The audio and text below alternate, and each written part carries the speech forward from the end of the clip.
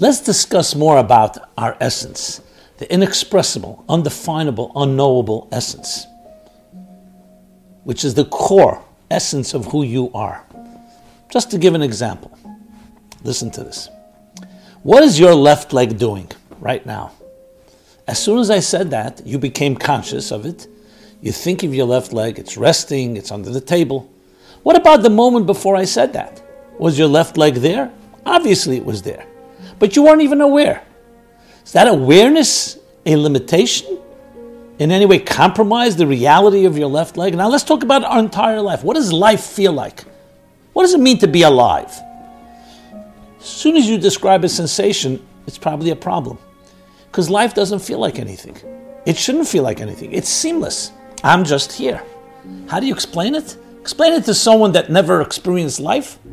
It's almost impossible to explain. It's like explaining colors to a blind person, God forbid. But it's nevertheless completely, essentially there, though you cannot express it, though you don't even feel it, though you can't talk about it. And then there becomes the consciousness of it. So consciousness is actually a lower state. Even superconsciousness is a lower state. Though superconscious is deeper and beneath the surface, as we discussed in consciousness, but this essence is completely beyond any form of expression. And yet it's the real you without any additives, so to speak. So pleasure and willpower, they express your essence, and they're very profound, but they're not the essence of who you are. So then you'll say, so what difference does it make? If I don't feel it, and I don't know it, and I can't define it, and I can't express it, what's the point? The point is that it is always intact. It is a piece of immortality. Now, why don't we feel immortal? Why do we feel so shaken up by fear and uncertainty and the unknown in this pandemic?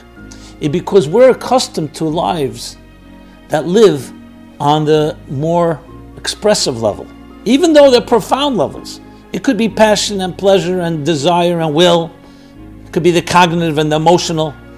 But we're accustomed to things that have definition. As soon as someone tells you no definition, 1 second, then I'm lost. But you're not lost. Because who you are began before there was any definition.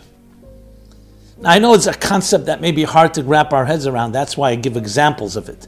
It's who you are without any form of expression. Even passion and pleasure is not expressed. It is the core of who you are. Very hard to identify and discuss it, but it's there.